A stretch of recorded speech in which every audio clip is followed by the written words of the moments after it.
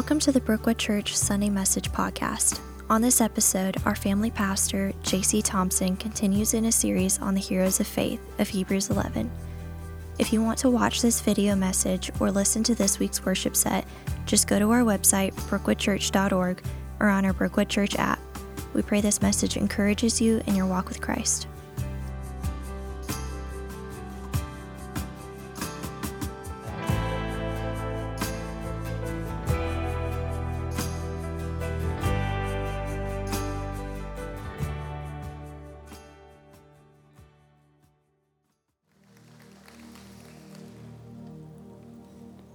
Good morning. Y'all doing all right today? Good. Doing well. Thank you for allowing me to be here today. My name's J.C. Thompson. I'm the family pastor here. I'm continuing our series entitled Believing God. We've been surveying Hebrews chapter 11 called the Hall of Faith, the Heroes of Faith. The chapter after Hebrews 10, whatever you call it, that's what we're talking about today. And we have been kind of talking through one or maybe a concept. Today, we won't be talking about just one person. We won't just be talking about two people. We're going to be talking about three people. In fact, we'll be covering about 437 years of Jewish history and what that means for our faith as followers of Jesus in hopefully about 40 minutes. So 400 years, 40 minutes, we'll go quickly. But if you got your Bible with you, if you've got it on your phone, you can turn to Hebrews chapter 11. We'll be starting in verses 20. We'll be just covering three verses, 437 years in three verses. I should be able to do 40 minutes. That should be good. Should be, hopefully. Jesus help us. We have been talking in this series about the patriarchs of faith, and today is no different. We'll be covering three men today. Their names are Isaac, who we heard a little bit about as he was being sacrificed by his father, and we'll be learning about his son, one of his sons named Jacob, and then one of Jacob's sons named Joseph. What's interesting is as you walk through each of these men's lives, there's plenty to talk about when it comes to faith for each of them. But the author of Hebrews centers on one kind of aspect for all three of these men, and it is when they are nearing death. How do these men exercise their faith as they face death? And for me, what is it specifically that the author of Hebrews wants us to notice, wants us to know about men, about women when they face death? What does their faith look like? It's said that death can be very clarifying. It removes obstacles. It removes those things that we've spent our life building. We've spent conversations possibly hiding. And death has a way of bringing out our priorities like few things can.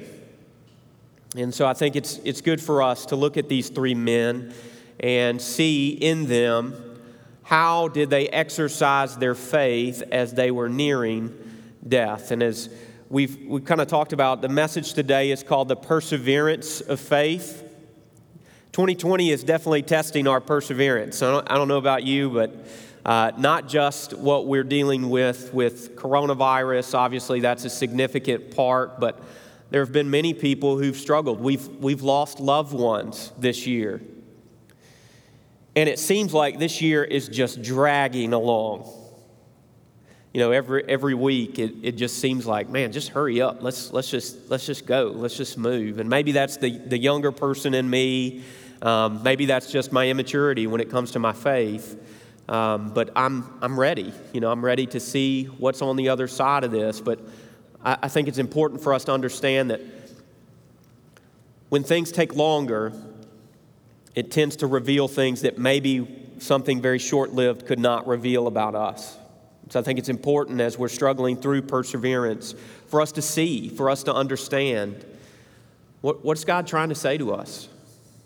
Now, these men, their faith centers around a promise that God gave to their father, their grandfather, their great-grandfather named Abram. In Genesis chapter 12, verses 1 through 3, it's this promise. The Lord had said to Abram, "Leave your native country, your relatives, and your father's family, and go to the land that I'll show you. I will make you into a great nation, and I will bless you and make you famous, and you will be a blessing to others. I will bless those who bless you, and I will curse those who curse you with contempt. All the families on earth will be blessed through you." This is the promise that each of these men that we'll hear about today placed their faith in, the promise from God that God was making a covenant with Abram. Now, that covenant included a few things. It included possession of the land of Canaan, the promised land, the land that God had promised to Abram. It also included a promise that God would make the descendants of Abram great. And those men that are resting on that promise, they're a part of that promise. They are the recipient of that promise. And God also promised that his descendants would be a blessing to the entire world. Each of these men trusted God with the promise that he had given to their father, Abram. And their faith proved true even until the end of their life. Now, this principle that I hope that we can draw out of this text today is actually found in Philippians, and that's our memory verse today. It's Philippians 1:6, and it just says this, "And I'm certain that God, who began the good work in you, will continue his work until it is finally finished on the day when Christ Jesus returns."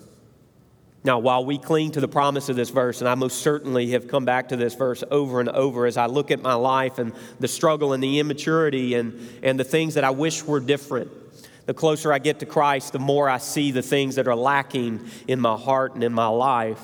As we cling to that promise, we must also understand that faith is not just faith by definition or name. That faith is a faith that is found in obedience to Christ. And the faith that we're looking at today is a faith that perseveres unto the end. That is a faith that can be trusted. That is a faith that can be trusted. A faith that perseveres is a faith that can be trusted. We must persevere in our faith as God continues his work in us. Now, what does faith that persevere, what does that look like? What does that look like? Well, we'll see here today that a faith that perseveres embraces the will of God. Embraces the will of God.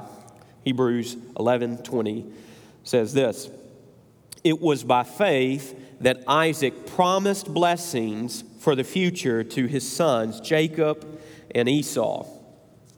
Like Sarah, Abram's wife, Rebekah was also barren. But Isaac and Sarah had prayed to the Lord, asking for a son, and God blessed them, not with just one son, but with two, with twins." Now, if you know the story of Jacob and Esau, you know that even in the womb, there was some conflict between these two brothers. Now, I've got two little boys at my house, and me and my wife probably over the last 7 days have said more than 7 times, it seems like all they do is fight with each other. Now, that's my kids. Jacob and Esau were fighting literally inside of their mother's womb, the scripture says. In fact, it says this, God spoke directly about these children to Rebekah because she was feeling the conflict inside of her. She was feeling these boys not getting along. And she prayed and inquired of the Lord, "God, what is going on inside of me? What is happening?" And it says this, "But the two children struggled with each other in her womb, so she went to ask God about it." Which I think is just so enlightening. Something's going on inside. The first step that she takes is going, "God, I have been barren. I don't know what it's like to be pregnant, so I don't know if this is normal or not, but what in the world is going on? What is happening?" And the Lord said this, "The sons in your womb will become 2 nations. And from the very beginning, the 2 nations will be rivals with one another." You thought that you have sibling rivalry at your house? You've got no idea of what rivalry looks like. One nation will be stronger than the other. And check this out. Your older son will serve your younger son. Now, this prophecy found itself true in many ways, not just at the end of their life, but all throughout their life, including their time in their mother's womb. These men, these young men, they struggled against one another. Here's one aspect of this, is Genesis 25, verses 27 through 28. As the boys grew up, Esau became a skillful hunter. He was an outdoorsman. But Jacob had a quiet temperament, preferring to stay at home. You can see every aspect of their life seemed to be opposed to each other. This son loved to spend time outdoors. This son wanted to be outside. This son was a skilled hunter. This son wanted to be quiet. They struggled with one another. Isaac loved Esau. Why did he love Esau? Because he enjoyed eating the wild game that Esau brought home. But Rebekah loved Jacob. That seems like quite the dysfunctional family to me. Mom has a favorite. Dad has a favorite. They're different. We see a little peek into who Isaac is at this point, in that he loves meat and loves his son because his son brings him delicious meat to eat. Now, there's no doubt that Isaac would have known this prophecy that God himself had given to his wife. He would have known. You had to know that this was obviously a conversation. As Rebekah would have explained this, she would have said, hey, listen, God just told me these two guys, they're not going to get along, and they're going to actually form two nations. And the younger one will serve the older. There's no way that she would have kept that a secret. But Isaac, his physical flesh, caused him to favor Esau, while his mother favored Jacob, the younger, more than likely centering around the promise that God had given to her. Now, Esau despised his birthright. Now, there's probably a little bit because he may have known about this prophecy. He may have known that he was going to serve the younger. And as we'll find out later, when a younger brother knows that he's going to be in charge of his older brother, that doesn't usually go well, especially when that comes from God. Could you kind of see, I mean, you guys know kids, right? They don't usually use those things to hurt someone, right? They would never do that. They would never use the promise of God to hurt somebody, right? You guys know any kids? Would they do that? 100%. I mean, all the time. They would even take things that aren't true. Hey, you know I'm mom's favorite. You know I'm mom's favorite.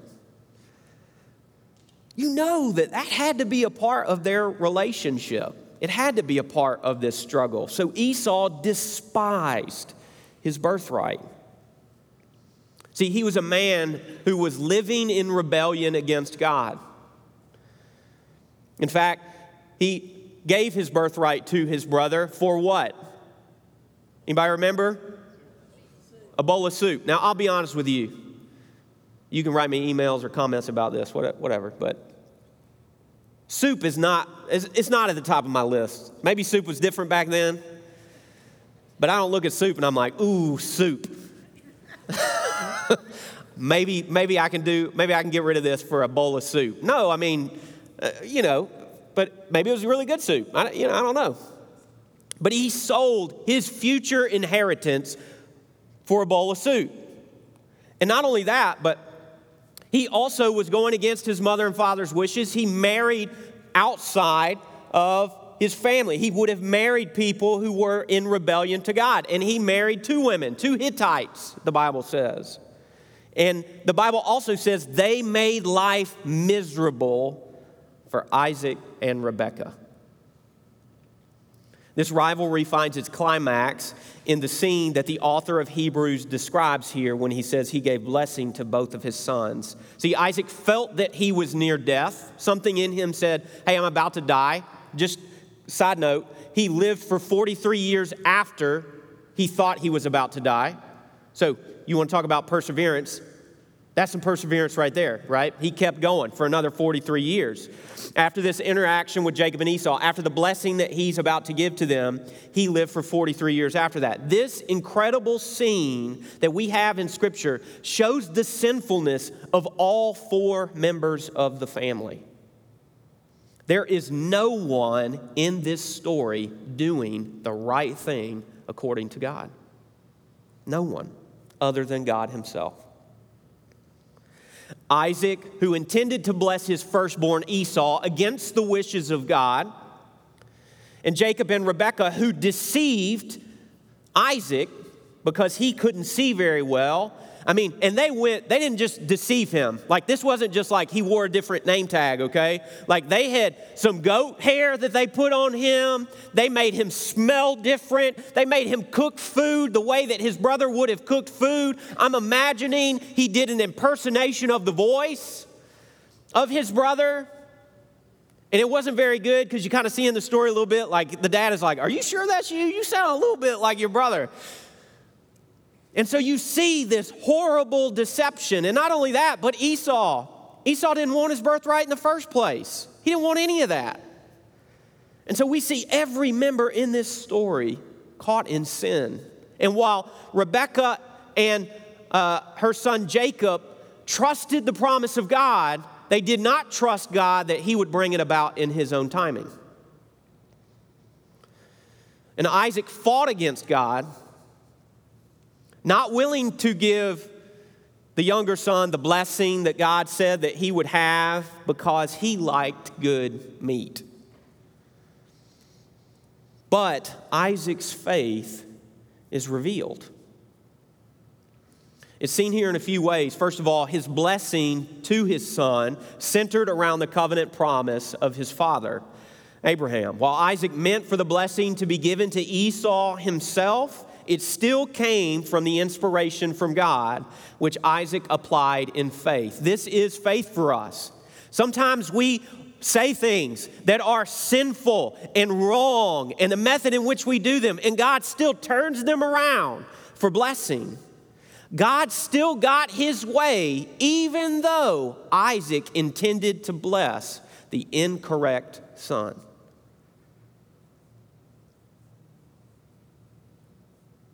Isn't that funny how that works sometimes in us? We'll say something. You know, you see stories about this in sports or in business where somebody said something so hurtful and so harmful, and that was the motivation to make this person become great. You know, our words carry meaning. We talk about in student ministry all the time that saying, "Sticks and stones will hurt my bones, but words will never hurt me," is false. It's a complete fabrication. But yet God can even use our words to bring him glory, to turn them around for someone's good. So Jacob received the blessing from his father, even though it was intended for his brother. Deceptively, he received it. Now, Isaac ended up blessing both of his sons, because as Esau comes back into the picture, he said, "Dad, where's my blessing? I'm back. I've brought you the food that you've asked for. Where's my blessing?" And at that moment in time, Isaac realizes what has happened. He realizes that God functionally, faithfully proved his promise to be true, and he realized that he had been deceived by his son. But his response is faith. It's not desperation. It's not frustration. It's an understanding God really is in charge. Even when I fight against it, even when I rebel, God is still in charge. And so he blesses his son Esau. He gave Jacob something. The promise that he gave him was something that neither one of them would possess. Even Joseph would not possess the promise fully that God had given to his father Abraham. But he blessed it, faithfully trusting that God would bring it to fruition for his son. Isaac trusted that God would not forget his promises, and he would be faithful to his family.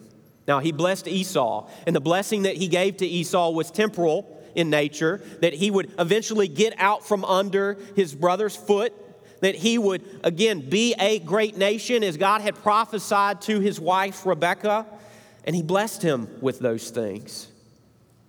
And the things that he blessed Esau with, after knowing for sure that this is Esau, must have been from time that Isaac had spent with God to know those were the things that God was willing for his son Esau. It didn't come empty-handed. It came from a relationship who loved his son and wanted to know, what does God want from my son Esau. Now, while we do not affirm Isaac's passivity or his rebellion to God in blessing his son Esau more than Jacob, even though Jacob received that blessing, nor do we affirm that Jacob or Rebekah should have done what they did in deceiving their husband and father, God's will still prevails. God will bless whom He blesses. What has God promised to you? What's God promised to you? And are you willing to wait on God to accomplish it? Or are you trying to manipulate the answer to God's promise so that it will come on your timing instead of God's? Not only does a faith that perseveres embrace the will of God, but it also establishes blessing to the future generations. Hebrews 11:21. It was by faith that Jacob, when he was old and dying, blessed each of Joseph's sons and bowed in worship as he leaned on his staff. Jacob was the son of Isaac. He was quite similar to his father in many ways. His faith was certainly up and down, and yet Jacob had these incredible moments with God. He negotiated with God. He also had a time where he acknowledged God's blessing on his life as he built an altar. He praised God when he received the dream of the heavenly ladder, and he was so driven to receive God's blessing that he wrestled with Him all night long. But instead of any of these things, the author of Hebrews mentions two things that Jacob did by faith. First, Jacob blessed each of Joseph's sons. This story is found in the beginning, or actually at the end of Genesis 47 and runs through the start of Genesis 49. And I just want to make a couple observations about this particular blessing that happens. First of all, we get special insight into checking out this blessing in these few chapters of someone who is literally moments from death. Like moments. He died right after this instance that we see in Scripture. His dying is both a summary of his life, but also a reinforcement of those things that he prioritized. At the end, Jacob made sure to do and to talk about and to reinforce those things that were most important to him. He also expressed the covenant that God had made with Abraham, that he had renewed with his father Isaac, and then had also been passed on to him, his son. And he was passing that covenant promise on to Joseph's children. He spoke of God's gracious provision in his life daily. He also recounted the difficulties and trials of his faith. He especially reflects on his encounter with the angel or Christ that he wrestled with and kept him from evil. In other words, he had a life of faithfulness, but he highlighted these special moments with God that he had as he's sharing with his family. This is what matters to me. Jacob blessed both of Joseph's children, both of his sons, but he gave the greater blessing to Ephraim, the younger son. Joseph was frustrated by this, which is interesting because that's his story. That's his father's story. I'm not sure why necessarily Joseph is frustrated by that. At this point in time, you would have thought Joseph would have just understood, hey, birth order maybe not is just this thing. Maybe it's what God says. Maybe that's the emphasis. So he actually tries to reverse his father's hands in blessing, thinking he's too close to the end. Maybe he doesn't know what he's doing. And his dad just says, hey, son, I know what I'm doing. This is what God wants. And he had crossed his hands. See, Jacob had clearly spent time, even recently before his death, with God. And he knew exactly what God wanted him to say to his family before he passed. It's amazing that death did not make things cloudy for Jacob, but instead it made things very clear. He knew how to share the blessing, and when he was nearing death, I think it's important for us to understand that even as we get older, God is not done sharing new insights with us. The second thing in this story is that Jacob bowed in worship as he leaned on his staff. Now, I just thought that was interesting. Like, why would the author of Hebrews talk about him leaning on his staff? Now, if you go back to the story, there's actually no mention of a staff. In fact, it mentions the bed. Now, there's debate over, is the bed what the author here means in Hebrews? Now, that's kind of a common phrase when you'd be nearing death, is you'd come to the head of the bed. But I think the picture here is twofold, that the author in Genesis, Moses, is giving you a picture of Jacob coming to his bed as he's nearing the end. So he's blessed his children, and he's coming back, and he's about to worship God. And so in Genesis, it talks about Jacob kneeling, laying in the head of the bed to worship God. Hebrews talks about the staff. So here's the picture that I think these authors are showing. It is one hand grasped on the bed, one hand on his staff, and he is doing whatever it takes to get him to get down and worship God one last time. See, Hebrews is saying there would have been physical reason for Jacob not to have bowed or gotten into a posture of worship. But even his physical infirmity, nearing death, would not stop him from not just worshiping God, but modeling for his family who is in the room, observing him.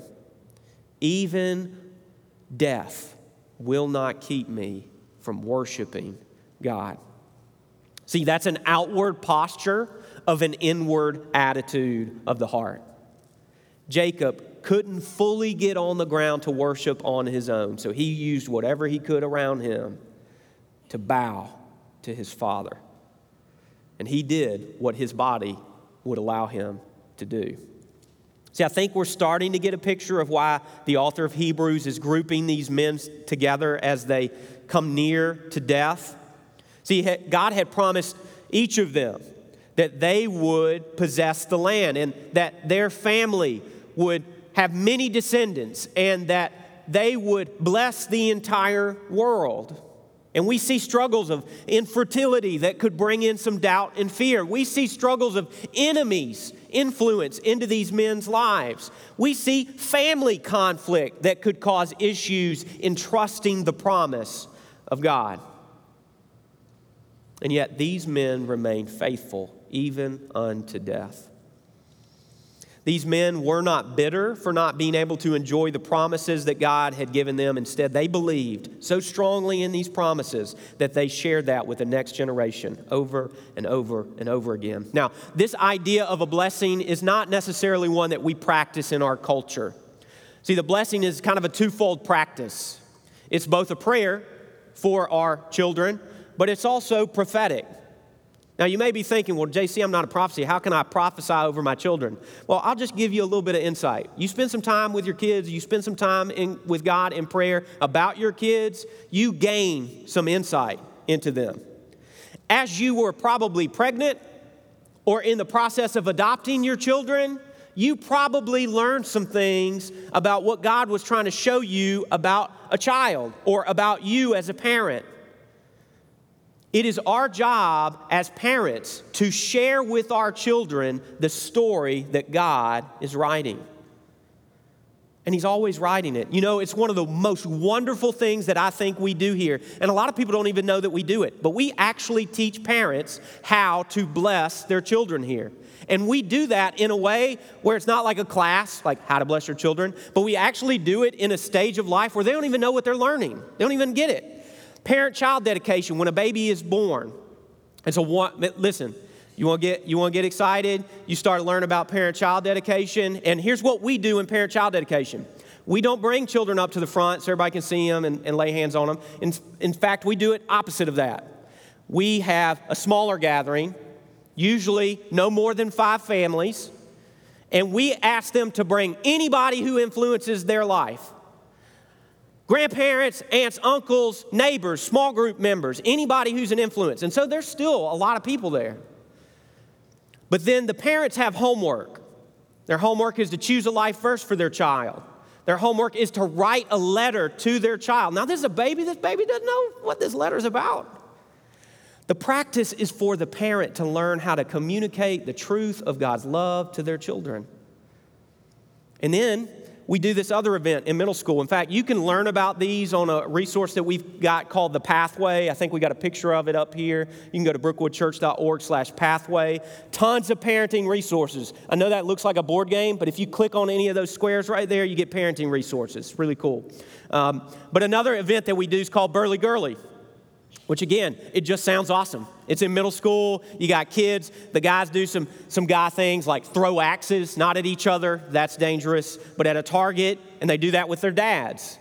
And the ladies, they've got some activities that they do with their moms, painting nails, baking cakes, throwing axes sometimes, like whatever that looks like, right? Whatever the activity looks like. But the key is, again, what they're doing is they're walking through material together with their children, and then they are blessing them at the end and saying, here's what I love, here's what I've seen about you, and here's why I'm excited about middle school, here's why I'm excited about what God's doing, here's what I'm totally afraid of that's about to happen.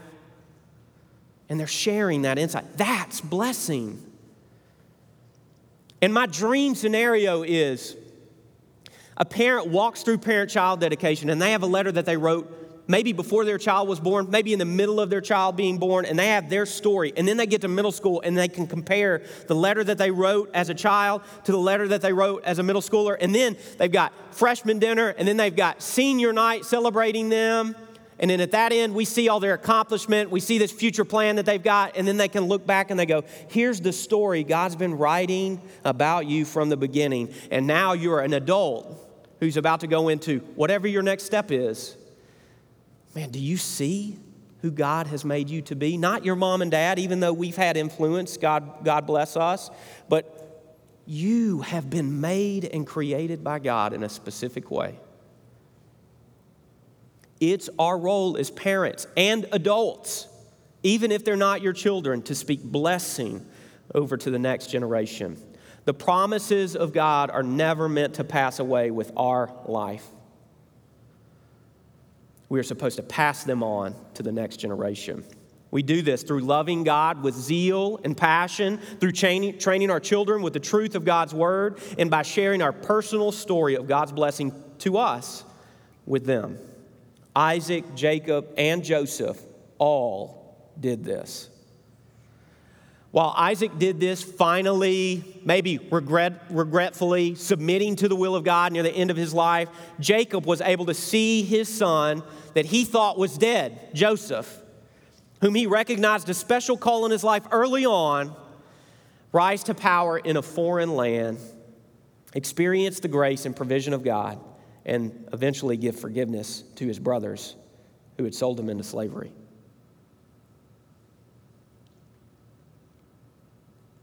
Man, what a joyful experience to be able to share that with your children. To be able to share that with our young people. Here's what God's done in my life. How are you sharing the promises of God with your children or your grandchildren? Are you sharing your story of faith with Christ to them? A faith that perseveres also entrusts our future to Christ. Entrusts our future to Christ. It was by faith that Joseph, when he was about to die, said confidently that the people of Israel would leave Egypt. He even commanded them to take his bones with them when they left. Now, as we mentioned earlier, Joseph had been sold into slavery by his brothers. Why? Well, it was a response to frustration with a dream that God had given to Joseph. And I imagine, we know that Joseph shared it, but the Bible doesn't give us the tone all the time, but I'd imagine it was not like, man, you guys will never believe the dream I had. I mean, it was crazy. I'm sure it was a little more like, hey guys, I know you're older than me, but one day you're going to bow down to me. Isn't that going to be cool? I mean, I just imagine this instance. And do you think that the brothers were happy about that? Oh, come on. Do you think the brothers were happy about that? People online, do you think the brothers were happy about that? No, they were not happy about that. No one wants to be told by anybody, hey, you're going to bow down to me. Nobody. Especially your younger brother. Are you kidding me? No. So they were frustrated. Now, did they do what they should have done when they were frustrated? No. They worked out a deal and they sold him into slavery. But Joseph's eagerness to share that dream with them, I'm sure, caused some frustration. But after that, God was gracious and present with Joseph as he faithfully fulfilled his role as a servant. He earned promotions. He earned trust. He resisted temptation from a promiscuous woman. He endured in prison even when people forgot him. He utilized his gift in interpreting dreams, and he faithfully stewarded the possessions and the responsibility given to him by Pharaoh. I love the story of Joseph, which covers so many chapters of Scripture, because multiple times in that story, you know what the Bible says? And God was with Joseph. It's frustrating sometimes because it says, and God was with Joseph when he got into prison. And God was with Joseph when this lady lied about him and he got fired. And God was with Joseph when they forgot about him. It wasn't all the time when Joseph did something really cool that God was with him. God was with him both in blessing and in suffering. But I love that Scripture continues to remind us, if you read the story of Joseph, the entire thing in one sitting, you will see God is with him all the time. So while Joseph gained power and influence in Egypt, his heart remained focused on the promise that God had given to his family, starting with his great-grandfather, Abraham. Joseph spoke confidently when he was about to die, through faith, that the Israelites would soon find themselves in bondage, and that one day they would leave Egypt and they would inherit the promised land that God had promised to them. He confirmed his faith in this promise by commanding them, as he was rightfully in charge of his brothers, to take his bones to the promised land and to bury them there. Even if physically he could not possess the land, Joseph would rather his bones be there and experience it in that way, as a symbol that God fulfills his promises. One pastor put it this way: if Joseph couldn't possess the land, at least the land could possess Joseph. Through all that Joseph had accomplished and attained, he chose God's promise rather than the power, the influence, and ultimately the prize that Egypt would have offered to him as someone who faithfully completed their role unto death. See, he was number 2 in what was the most powerful nation in the entire world at that time.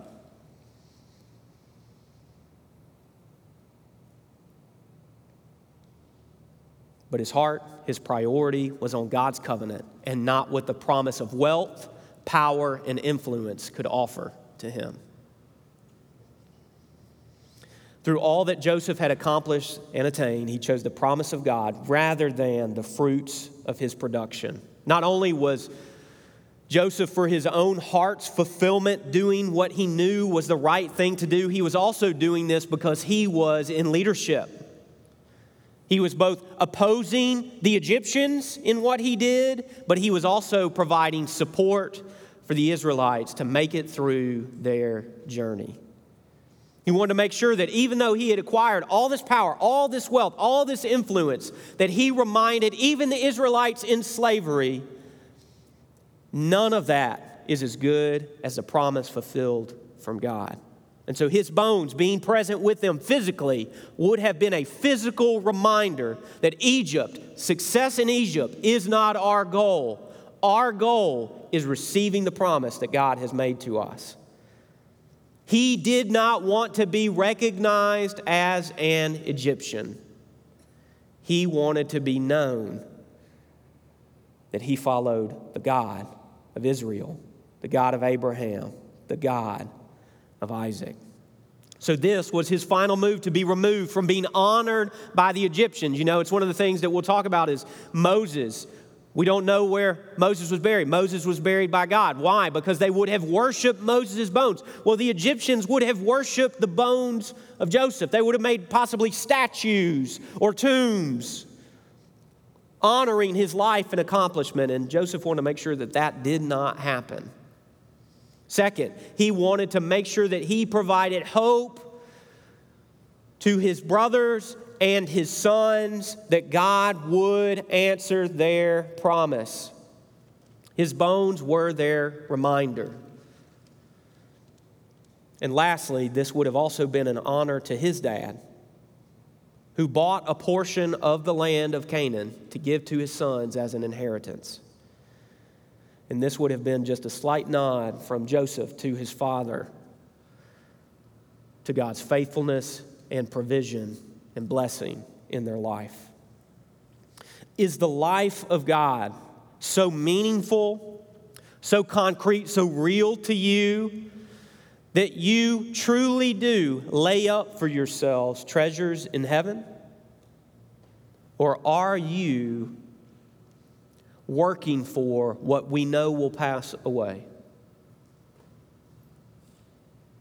We must do this, not only at the time of our death, but we must daily be exercising our faith in Christ by being obedient to Him. And to those of you who may be suffering and struggling to find in you the strength, the courage to keep going, I just want to encourage you. That strength doesn't come from you. It comes from Christ. And Christ accomplished that for you.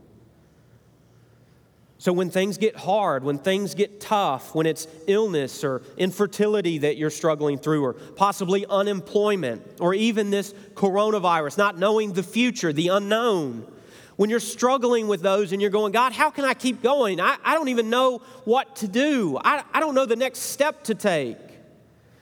You don't try and draw strength from yourself. You just offer to God, God, I got nothing. I don't know what to do next. I don't know what 2020 has next for us. It's been crazy. God, what do you have for me? And you draw strength from Christ, your union, your relationship with Him, and He supplies all that you need to keep going. Now, if you've got more of a struggle, if you've got something possibly physical or something that you just don't know how to shake, possibly some depression or overwhelming anxiety that you don't know how to walk through, then we've got people here that can help you take those steps and point you towards the riches available to you in Christ. But you've got to take that step. You've got to be willing to step out and go, I need help here. I need help. Who can help me know Christ? So if that's you, we've got counselors, we've got pastors out here on the side that you can go talk to. We also have counselors you can reach out to during the week. If you're watching this online, you can just go online and say, hey, I need to talk to somebody. Please help me. And someone will reach out and connect with you. Sometimes we all need help. We need assistance in getting us back to the promises of God. So don't hesitate to take that step. Listen, I know it's hard. You think for a second there's not events or programming or things that I was excited for families to experience this year that we've had to say no to or wait or postpone. It's tough. It's tough. And each of us have our own challenges that we're facing.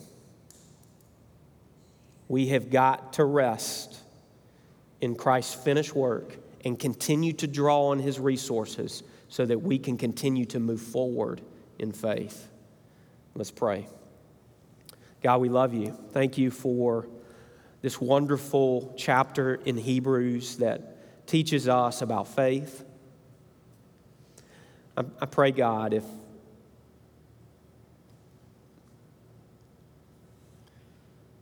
if there's someone who needs help today, God, I pray that you will point them to just the exact right person or conversation that they need to have in order to be fully encapsulated in your love. God, we're struggling. We want to be done. We want to be finished. God, don't allow us to get so far our heads, our minds, our eyes so far in the future that we miss what you're doing inside of us. But God, we want this to be done. And personally, God, I want all of it to be done. I want you to be back here. I don't want to see the struggle and the pain and the frustration anymore. I don't want to go through the conflict. I just want you back. So don't tarry. Don't wait. Jesus, come back. And until you do, supply us with what we need to keep going and to bring glory to you, not just to make it, not just to scrape by, but God, to live lives full of peace and joy as we rest in your love. Thank you for our children. Help us not to grow bitter in the times that we're in, but to share that this world is a place where they can find love and satisfaction in Jesus, and that they can make a difference in. It's in the name of Jesus we pray these things. Amen.